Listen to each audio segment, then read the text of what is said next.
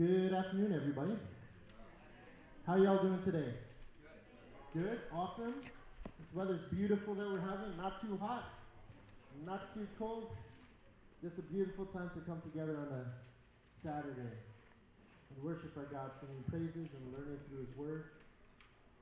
You all have your handouts today. If you need a handout, just shoot your hand up in the air.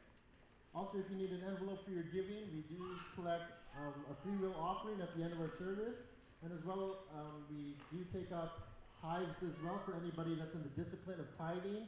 We continue to pray for you as God reveals Himself to you, and we continue on in supporting His church in that way.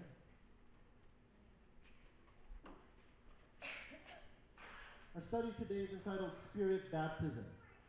Spirit Baptism. First of all, let me ask you a question. How many of you have been baptized already? Show of hands. How many of you have been baptized? Some of us. Many of us. Okay. Cool. Some of us have been baptized maybe when we were still young because somebody at church said, listen, you're of age and you're learning many things and it's time for you to get baptized. So I remember at our church there were a few kids. They just thought, oh, all my friends are getting baptized. I want to get baptized too. So they decided, okay, we'll all go to the classes together, okay? And at the end of the classes, you know, they all got up there and they lined up beside their friends and they all decided, okay, we're going to get baptized. And before getting baptized, they were asked a few questions. And as they were prepared for the baptism, they said, when the pastor asks you these questions, you just agree and say, we do. Okay? So you go up there, you're not even sure what you're agreeing to, you're just answering the question. And the pastor says, do you take Jesus as your Lord and Savior? We do. You know? And they just kind of agree. Now you'd hope that after all those classes that they might have actually learned something, right? But a lot of people think, oh, well, I was water baptized already, so I'm saved. It's as though being baptized by water can save you. Now there are many different confusing things about baptism in the Christian church alone. I know in Catholic faith, there are many, when the child is still an infant, they have a child baptism, and they're sprinkled with holy water, and for some reason, did that child actually make the choice for Jesus? Were they actually baptized? Or were they just sprinkled with holy water, not knowing any better? And what is baptism? Okay? So we're going to be studying through this today, and we're going to be looking at something called spirit baptism. Okay? This is a heavy subject. Please feel free to put your hand up, ask a question, and we can continue on. This is a study, not a sermon. So there's a lot of back and forth that is allowed to happen here. Our key text for today is here in 1 Corinthians chapter 12, verse 12 to 13. It says, just as a body, though one, has many parts, but all its many parts form one body, so it is with Christ. For we were all baptized by one Spirit, so as to form one body, whether Jew or Gentile, slave or free, and we were all given one Spirit to drink. Strange language.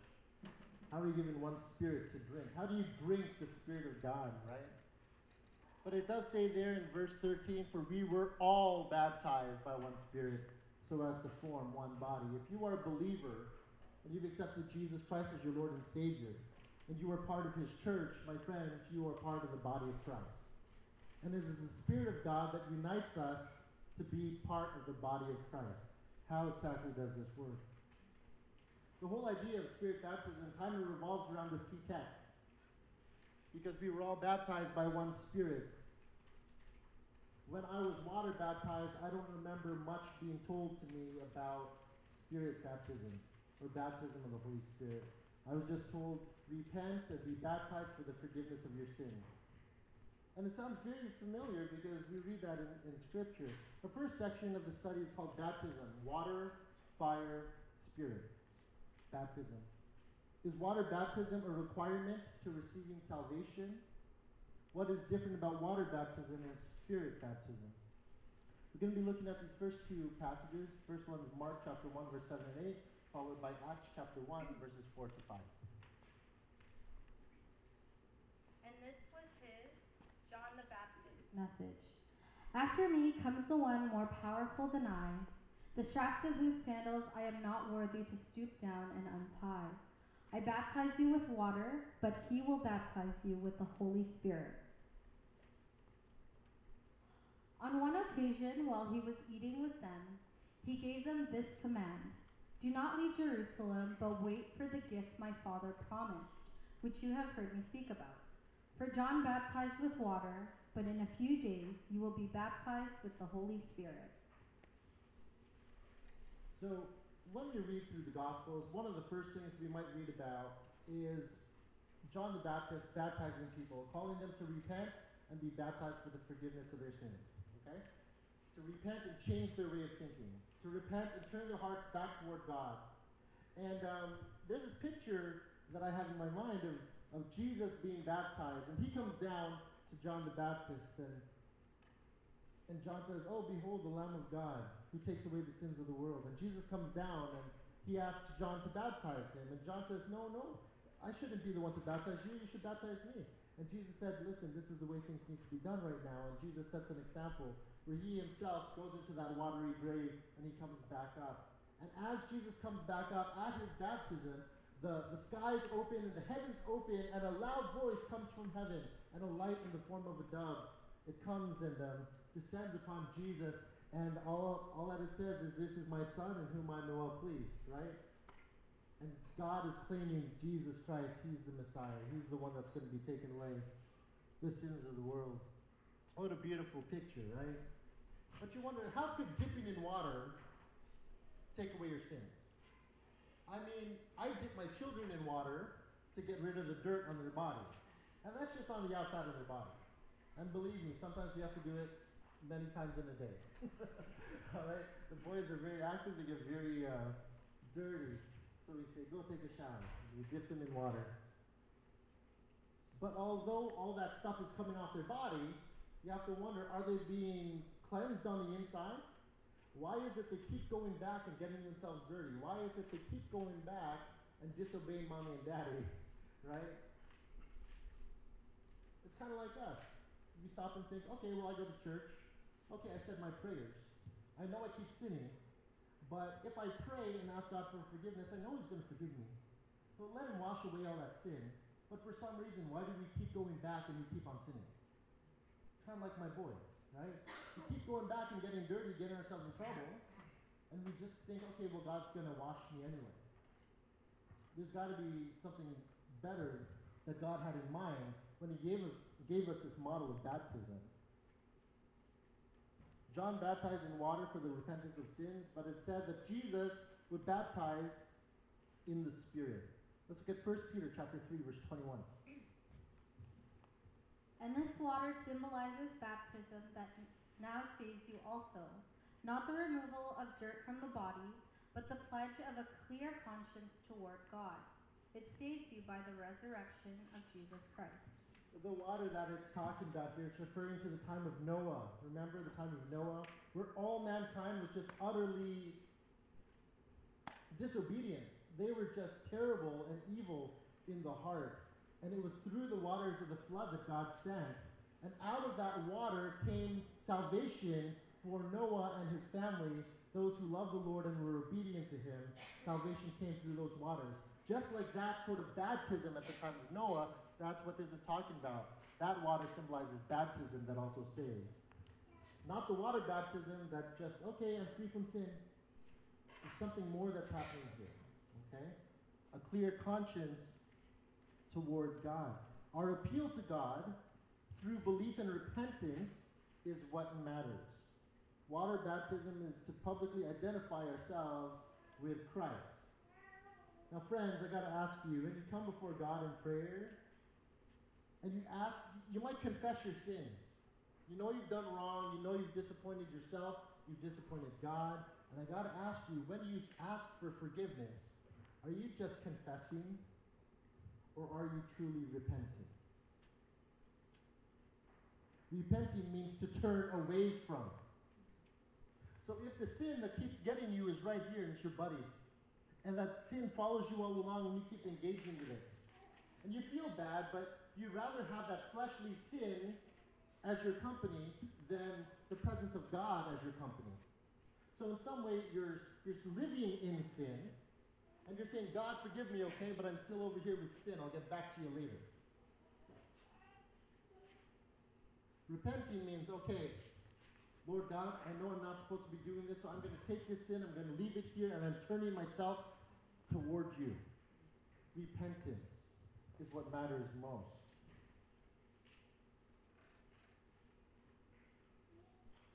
So when you were baptized, did you truly repent and turn away from sin and turn toward God? Or did you just want the free gift of salvation because you want to live forever, you don't want to burn in hell, you're afraid of the fire of hell?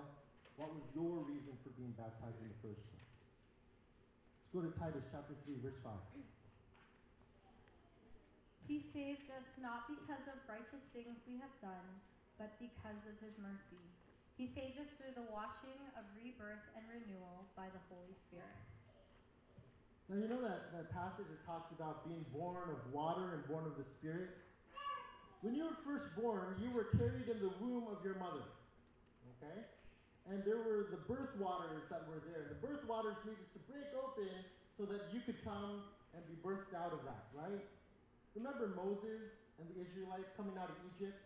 And they were burst into a new situation as the waters of the Red Sea parted.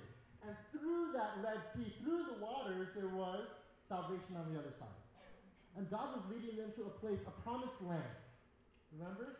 And as they're traveling through those waters, all of a sudden on the other side, the waters come caving in once they've made it safely to the other side, taking away all those that would take them captive again from Egypt. The water swallowed them up. See, that's what God does for us, my friends, when we are baptized, when we're truly baptized. We step into this new experience, and we're going to a new birth. And it's through the power of God's Spirit that washes us and cleans us from all that's trying to keep you captive, that's trying to keep you in bondage and in slavery to sin. But God says, listen, I'm washing all that away. So when you come to me, you, my child, will come to new life. You are reborn to a new life. All that old stuff will not cling to you anymore. It's gone. For some reason, I'm sure many of us Christians, we stepped into that new relationship with God, but then we turn around and we're like, I miss my old life. It's not as exciting as I thought being with God. You know, I thought more was going to happen, right? And the enemy starts to attack us. And we start to feel like, where is God now?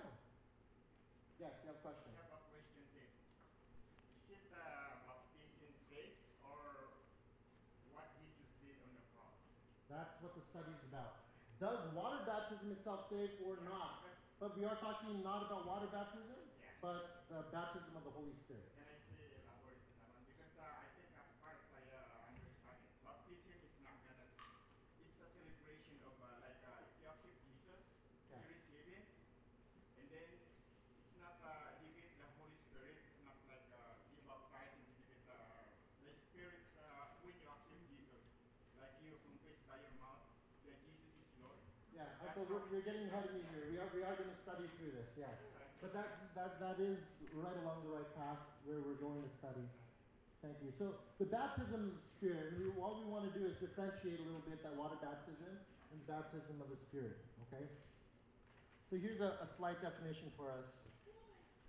Baptism of the Spirit is simply the work of God's Spirit placing the believer into union with Christ, as we identify with Christ, and into union with other believers in the body of Christ, his church, his family, okay, the body of believers. So he places us in the union with other believers in the body of Christ at the moment of salvation. What is that moment of salvation? That moment of conversion? That moment that you've decided, yes, I believe in Jesus Christ. Yes, I believe that what he's done is enough. That is the moment of salvation. At that moment, you are baptized by the Holy Spirit.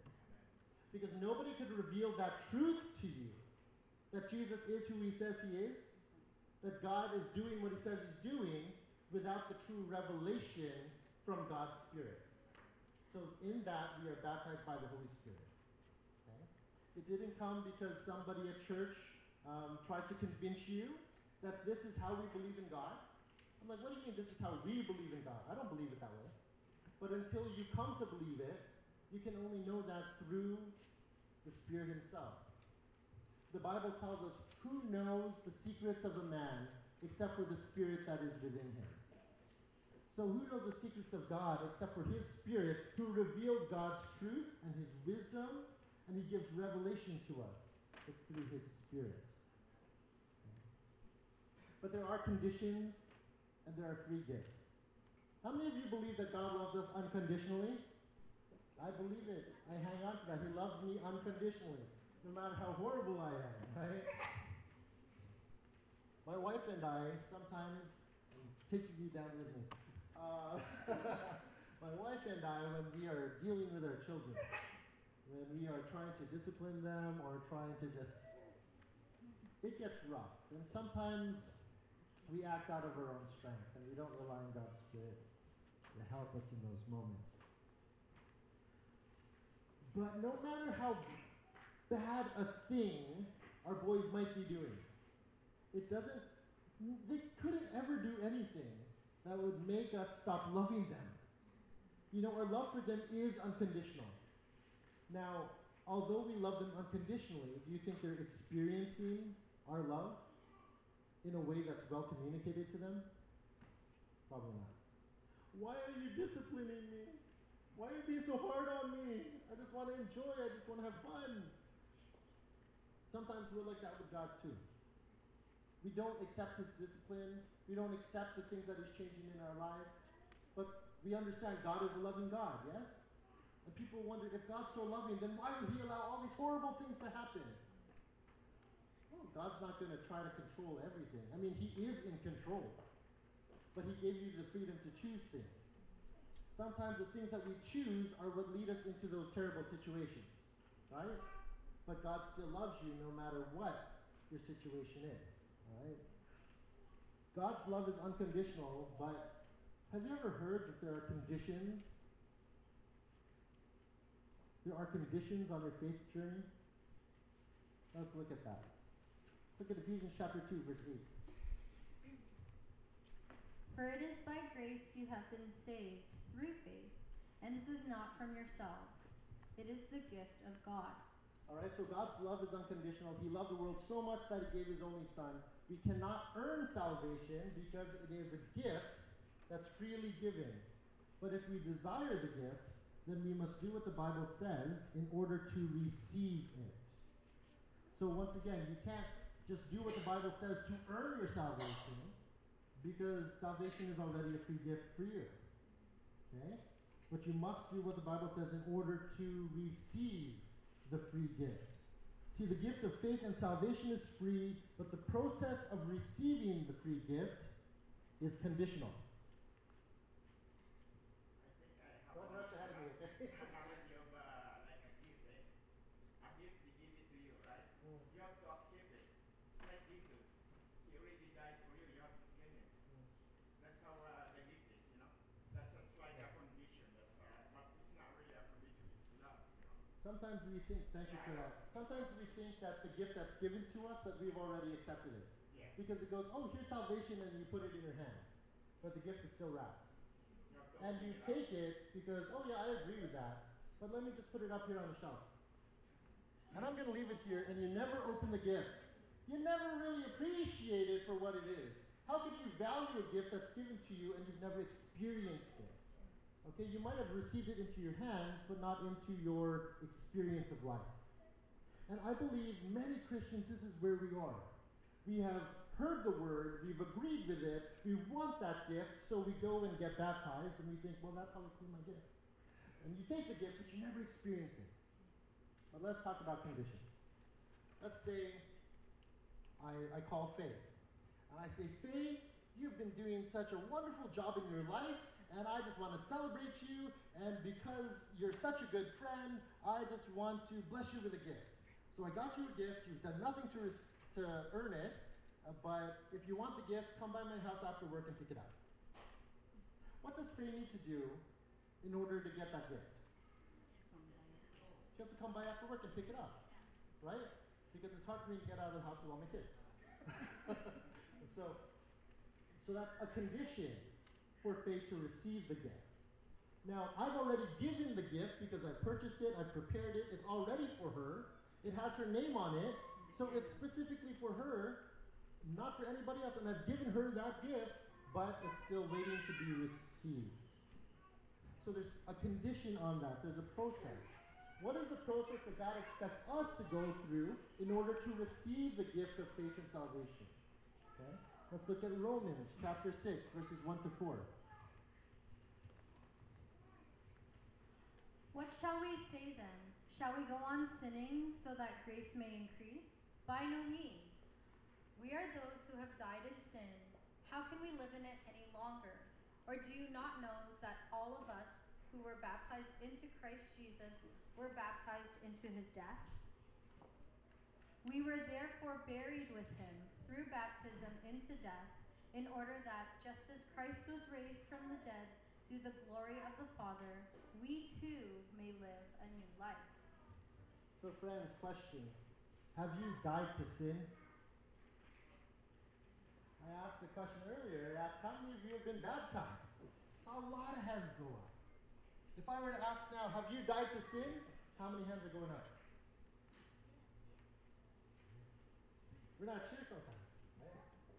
Sometimes we're not sure. What kind of sin is that? I've died to some of my sin, but not all of them. Yeah. Okay, for brothers and sisters, once you accept Jesus, you accept him, you claim it, you die with him, because when you die with him, you will live with him, so you rest with him. That's how you accept Jesus. If you don't claim that one, it's to say you don't know what your salvation is. I think, that's absolutely correct. At the same time, I think we don't have a clear understanding that that's actually what happens. Yeah, because right? when you ask where is Jesus, sometimes we don't know. We only know that when we baptize and then the Lord, but you don't really. Sometimes when we get baptized, all we want is the forgiveness of our sins, but we're not realizing that we're identifying with Christ in his death on the cross. And he took away all the sins of the world as he died on the cross. Okay? So our sins should have died with him. But it's up to us, depending on what's ruling and reigning in our hearts. I ask the question again, have you died to sin? Are you still living in sin? Repentance is a condition to receiving forgiveness of sins and the free gift of salvation. Yes, God has forgiven us through Jesus because it is in him to be forgiven. But we can only truly receive and experience that forgiveness with the condition of repentance and being baptized in the name of Jesus Christ. To be baptized in the name of Jesus Christ. To be baptized in water means to be immersed in water. To be baptized in the name of Jesus Christ means to be immersed in the name of Christ. Have you been baptized in the name of Christ? You might have taken a bath one day. You might have taken a nice little spiritual bath where you decided to be water baptized in front of people and you came up and you felt great, because who doesn't like feeling good after a bath? You feel good, right? But what does it mean to be immersed in the name of Jesus? So here it says, through his cross we die. Through his resurrection we live. Through the outpouring of his Spirit, we learn, we love, and we live for his kingdom purposes. This is what happens when we're baptized in the name of Jesus Christ. We identify with him. We have died to sin, we are raised to new life, and we receive his Spirit, all at the same time. Could this happen even without having water baptism? Absolutely. Who needs water for this to happen? We're not washed by physical water, we're washed by the renewing of the Spirit, you see, and into new birth with Christ. Let's look at Acts, chapter 2, verse 38. Peter replied, "Repent and be baptized, every one of you, in the name of Jesus Christ for the forgiveness of your sins, and you will receive the gift of the Holy Spirit." So, the Holy Spirit, God's Spirit, is a gift. It is a gift that is waiting to be given to you. You just need to receive it. But there are conditions to receiving it. Those are repent, and be baptized in the name of Jesus Christ. All right? Yes. Does this apply to people who are like on death row and who are moments before their death, but they choose to follow Jesus Christ and they have something that's called profession of faith? Is this applicable to that? Is this applicable to somebody that may be on death row or on their deathbed and at the final moments of their life they have chosen Jesus? Maybe God's Spirit has moved on their heart. Maybe God's Spirit is making them new in those final days of their life. And nobody knows but God and that person. We cannot judge if somebody's on death row because they've lived such a doing horrible things, but how many of us have not done horrible things? We have cheated, we have lied, we have sinned against God daily, all right? But a person, this applies to anybody that has a true conversion experience with God. Okay? Yes? I think it's not what we do, you know. It's not what our experience, you know. I think that saves us what Jesus did on the cross. Okay, if you accept Him. That's how it saves. Even though you're in a neutral, you know. When that time when you accept Jesus, you know, believe in Him. Yeah. You'll be saved. Because As long as we believe. So that's talking about faith, and it's talking about repentance. And we know as we continue through the study, we're going to be learning more about this. We keep jumping ahead of me. Let's go to being filled with God's Spirit. Okay? What happens when we are filled with God's Spirit? We're going to be looking at Acts chapter 2, verses 1 to 4.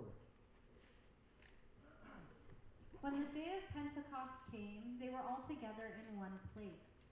Suddenly, a sound like the blowing of a violent wind came from heaven and filled the whole house where they were sitting. They saw what seemed to be tongues of fire that separated and came to rest on each of them.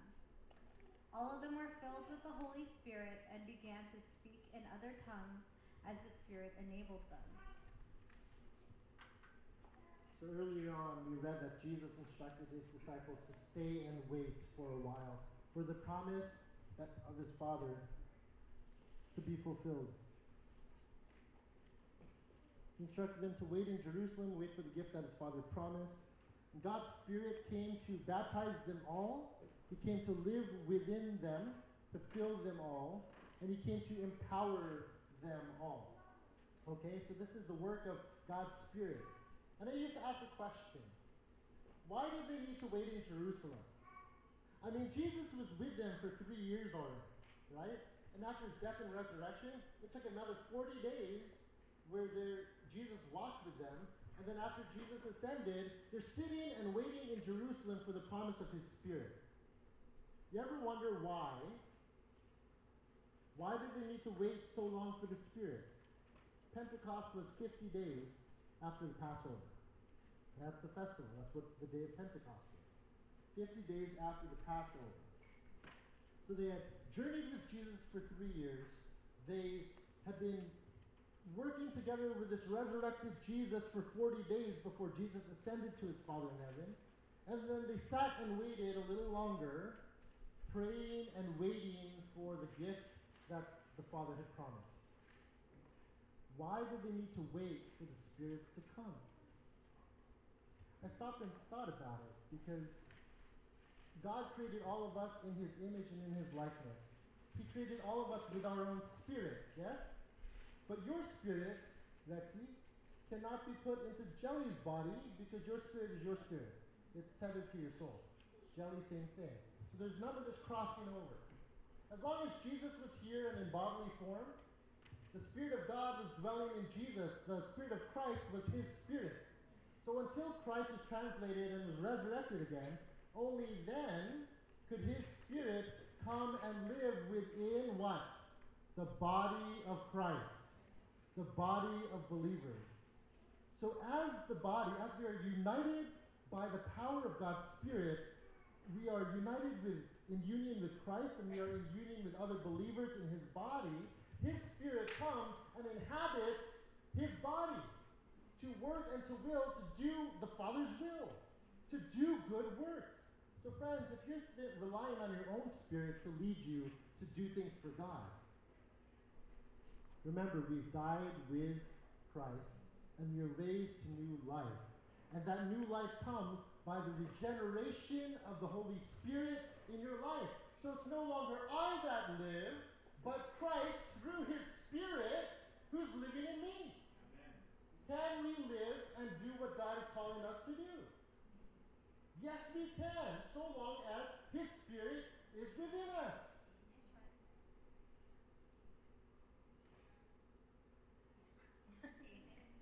It's like, oh yeah. Yeah.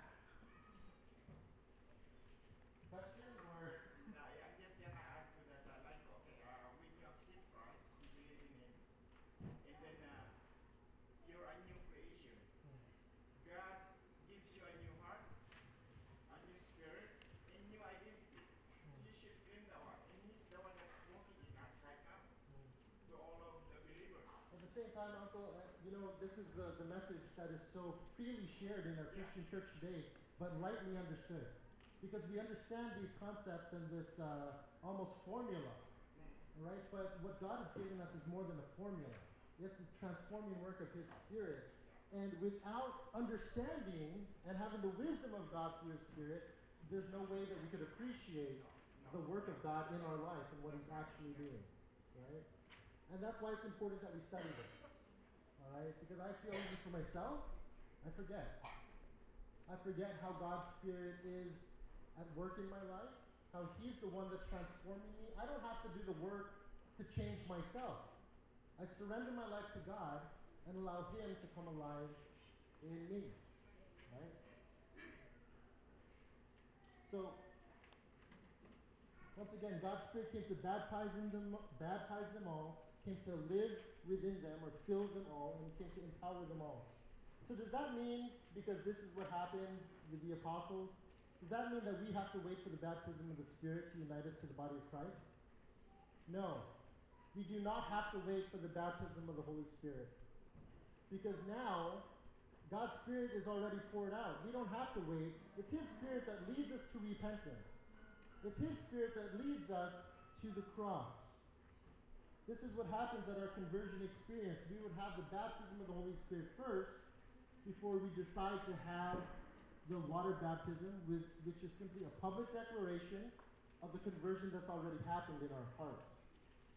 Okay? But sometimes we do have to wait for his Spirit to fill us and to empower us. Just because the Spirit of God, you've been baptized and it comes to you, because he's led you to repentance, does not mean that you are being filled with his Spirit. It does not mean that he is empowering you to do the work that he's calling you to do yet. You understand? Some of us want God to fill us. Some of us want God to empower us, and we're still waiting and we're still waiting. And you start to wonder, is the Spirit of God really with me? You know, I had this experience when I went to Bible college. Before I went to Bible college, I was filling out my application form. And my application form asked me, what was the date of your water baptism? So I put there November 10, 1990. That was my water baptism. Then it asked me, when was the date of the baptism of the Spirit? I didn't know how to answer. I'm like, wait, what? Hold on. I had question marks. I'm like, I'm pretty sure the Spirit of God's with me. I don't understand what this baptism of the Holy Spirit means. I didn't know that there would be a specific date. And the reason that they asked that on my application was the school that I was going to was actually a Pentecostal school, right? So the focus is largely what happened at Pentecost, where they waited for the Spirit to come as though it happened at a different time. That the Spirit comes after you've accepted Jesus. That's not the baptism. Remember, there's a baptism of the Holy Spirit at the conversion experience, when salvation has come to your life. And then there's still, we wait for the Lord to fill us and to empower us to do the work for his kingdom. Okay? Don't get it muddled. Don't think, if God's not using me yet for his kingdom, then I don't have the Spirit. That I'm not baptized by the Spirit. God's Spirit is with you. And he will move you and empower you to do mighty things, just like he did with the apostles. When I went to school finally, I was told by one of my teachers there, I said, I really don't understand this whole thing about speaking in tongues because I personally don't speak in tongues. And he said in front of all my classmates, then Tim, that means you don't have the Holy Spirit. I said, I beg your pardon. I stood up right where I was and I said, who are you to tell me that I do not have the Spirit of God with me? They're like, because you don't speak in tongues. I said, no, that makes no sense. There are many people in the world that don't speak in tongues. Are you telling me the Holy Spirit's not with them? He said, yes. I said, wow, this is like some status thing. He's like, but don't worry, it's a gift for you. If you want the gift of the Spirit, then you just have to pray for it and wait for it and earnestly want it and desire it. And I'm like, well, I've desired God already. I believe the Spirit was with me. That's what led me here in the first place, to Bible college, to give my life to Jesus again. I've had that conversion experience already.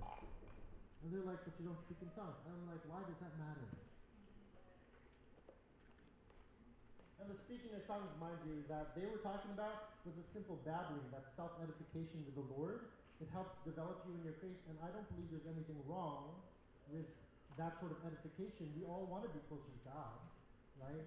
But the sort of tongues that was spoken of here with the apostles was they were given different languages to speak, languages they have never learned, so that they could go to the different nations and speak to those nations in their own languages, right? And that was a gift that God empowered them with. God's Spirit empowered them to go and spread the gospel to those many nations. So sometimes we think we want a certain thing from God. And it's okay to pray for anything in the Lord's name. But it would be according to His will. And whatever God divvies out to your life, and He fills your life with, and He empowers your life a certain way. I never wanted to be a public speaker. I never wanted to stand up in front of a crowd of people, but that's what God divvied up to me through His Spirit. Because I am a shy person that does not like to prepare, and I'm not very organized, and I don't speak well. I had a speech impediment as a child, and every time I spoke while I was growing up as a teenager, nobody heard me. I was invisible. And the only time I open my mouth now, it's like when I'm glorifying God, and when I'm delivering His truth, when I'm following His Spirit's leading, that's when all of a sudden God gives these words and they come flowing out of me. It has nothing to do with me. It's only by the grace and the power of God. And that's how God's going to work in your life too. He will surprise you. Not because you feel you earn it or you deserve it. Or whatever His Spirit does in your life, friends, you need to be trusting Him and obeying where He leads. Okay?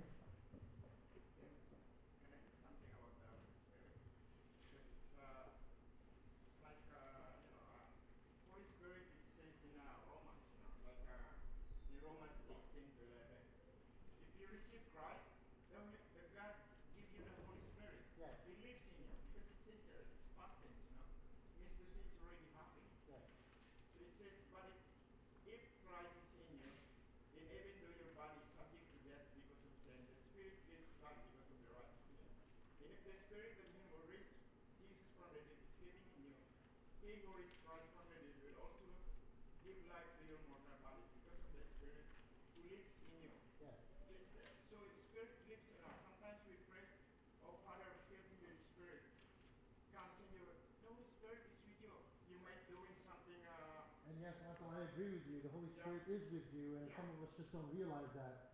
But there's nothing wrong to pray for a filling of the Spirit. Yeah, but right? it's like Because like I the said, Holy Spirit, you mix in and then He leave us and He go away. No, it's not. We might be doing something. That's why Jesus died for us. You died for every sins that you have done, present, past, and future. yes.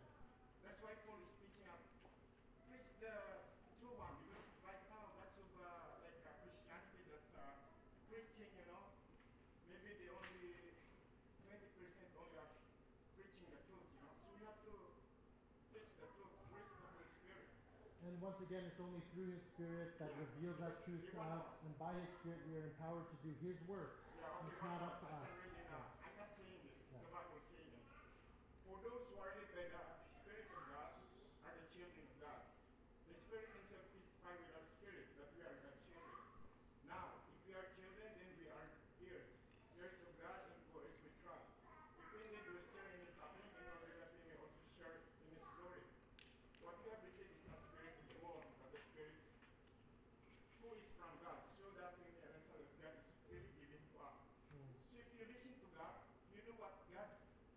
doing, you know, Yeah. even though we still make mistakes, you know, it's part of our life while we're still living here on earth, you know. That's how I believe. I believe we're in agreement here, right? And there's, yes, thank you I for just sharing want to, that. elaborate on that one. Sure, sure.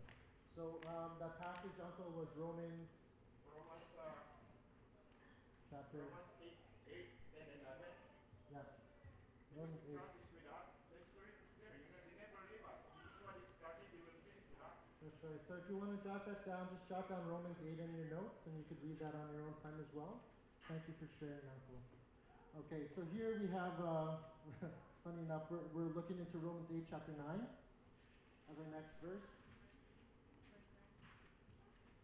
You, however, are not in the realm of the flesh, but in the realm of the Spirit. If indeed the Spirit of God lives in you. And if anyone does not have the Spirit of Christ, they do not belong to Christ. And that's exactly what Uncle was just sharing here as well, okay? So this passage here works together with this next one in Ephesians chapter 1, verse 13. And you were also included in Christ when you heard the message of truth, the gospel of your salvation. When you believed, you were marked with the seal, the promised Holy Spirit. You see that? You were marked with a seal, the promised Holy Spirit. When? When you believe. When you believe. You were given the promise of the Holy Spirit. 1 John chapter 3, verse 24. The one who keeps God's commands lives in him, and he in them. And this is how we know that he lives in us. We know it by the Spirit he gave us. Now some of us look at this and think, oh wait, so I have to keep God's commands? Listen, if his Spirit is alive within you, you will want to keep his commands. Because you would be living within the will of the Father. So it's not such a horrible burden, it's a privilege that we have to live in the way that God is calling us to live, right? So, if we keep God's commands, it just shows that this is the evidence that salvation has come to our home. This is the evidence when we're living in accordance with God's will and his command. It means that his Spirit has come to this house and is empowering me and filling me to live in the way that God's calling me to live. All right? So it's not up to you in your own strength. It's simply a matter of identifying with Christ in his death, laying down your life, and coming up to new life, identifying with Christ in his resurrection. Okay? And what are you doing with this new life that he's given you? Are you going to go and live it the way you lived your old one? Do we go on sinning to increase grace? By no means, the Bible says. By no means. Salvation happens before baptism. It is God's Spirit, after all, that leads a person to repentance and belief in the first place. This is the reason a person would choose to publicly declare their faith through symbolic water baptism. Let's go to Romans chapter 6, verse 14. For sin shall no longer be your master, because you are not under the law, but under grace. Under grace. Thank the Lord for grace. Let's go to 1 Corinthians chapter 15, verse 10. But by the grace of God I am what I am, and his grace was to me not without effect. No, I worked harder than all of them, yet not I, but the grace of God that was in me. It is not us, it is not our own effort, it is the grace of God at work within us that motivates us to serve God in the first place. So sin will have no mastery over us because we are under grace, not under the law. Grace motivates us to serve God. God's Spirit is referred to as a spirit of grace in the Bible. Have you ever stopped to consider grace to be the Spirit of God himself? Sometimes we take grace and we just think, oh, because of God's grace, I'm saved. Because of God's grace, and we abuse grace, and we spit on grace, because we get the forgiveness, but we still make a life in sin. Right? And it's like we're crucifying Christ all over again. But here, this is what it talks about where we sadden the Holy Spirit. Where we sadden God's Spirit of grace, because we are spitting on the work that was accomplished by Jesus Christ at the cross. Friends, are you okay Are you satisfied with your life the way it is? If you continue to spit on Jesus on the cross, if you continue to grieve His Spirit, His Spirit's trying to lead you and trying to guide you, but you disobey and you don't trust.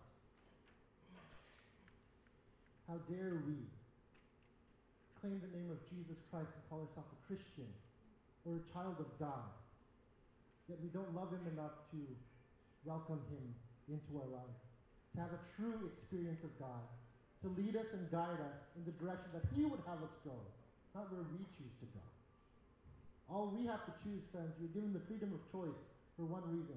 You could choose God or you could choose something else. That's it. And once you choose God, it doesn't mean, oh, I'm still hanging on to my freedom of choice. You've already chosen God. And when you do that, it means you die to your own desires and you allow God's Spirit to come and give new desires in your life. And whatever you do in the name of Jesus, you know what? Blessing comes to you. Why? Because you're walking in the will of God. Not because you're more special than anybody else, but because you are hidden in the person of Jesus Christ. So when God looks at you, He doesn't see all the wrong that you're doing. All He sees is Jesus over your life. Do you see His Spirit, the Spirit of Christ alive in you?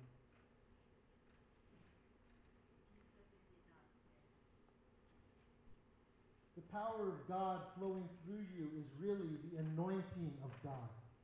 It is the presence and power of God flowing and operating through you to accomplish whatever the Lord wants you to accomplish for Him. And all you do it all for the glory of God. Titus chapter 2, verse 11 to 14. For the grace of God has appeared that offers salvation to all people. It teaches us to say no to ungodliness and worldly passions, and to live self-controlled, upright, and godly lives in this present age. While we wait for the blessed hope, the appearing of the glory of our great God and Savior, Jesus Christ, who gave Himself for us to redeem us from all wickedness and to purify for Himself a people that are His very own, eager to do what is good. Eager to do what is good. Has the grace of God and the power of His grace come so alive in your life that you become eager to do what is good, to step into His mission, and to join Him in His kingdom purposes? What good is it that God saved you? He saved us for good works, not just so that we could go and have a good time in heaven and not die in hell. And while that's all great and that's a beautiful promise, we get to experience eternal life today. My friends, if you feel like your life is wasting away, and you feel that there's nothing worth living for anymore, the life of Jesus Christ Himself, through His Spirit, can be alive in your life today if you allow Him to. If you've accepted Him, pray and say, God, come alive. Come alive in me today.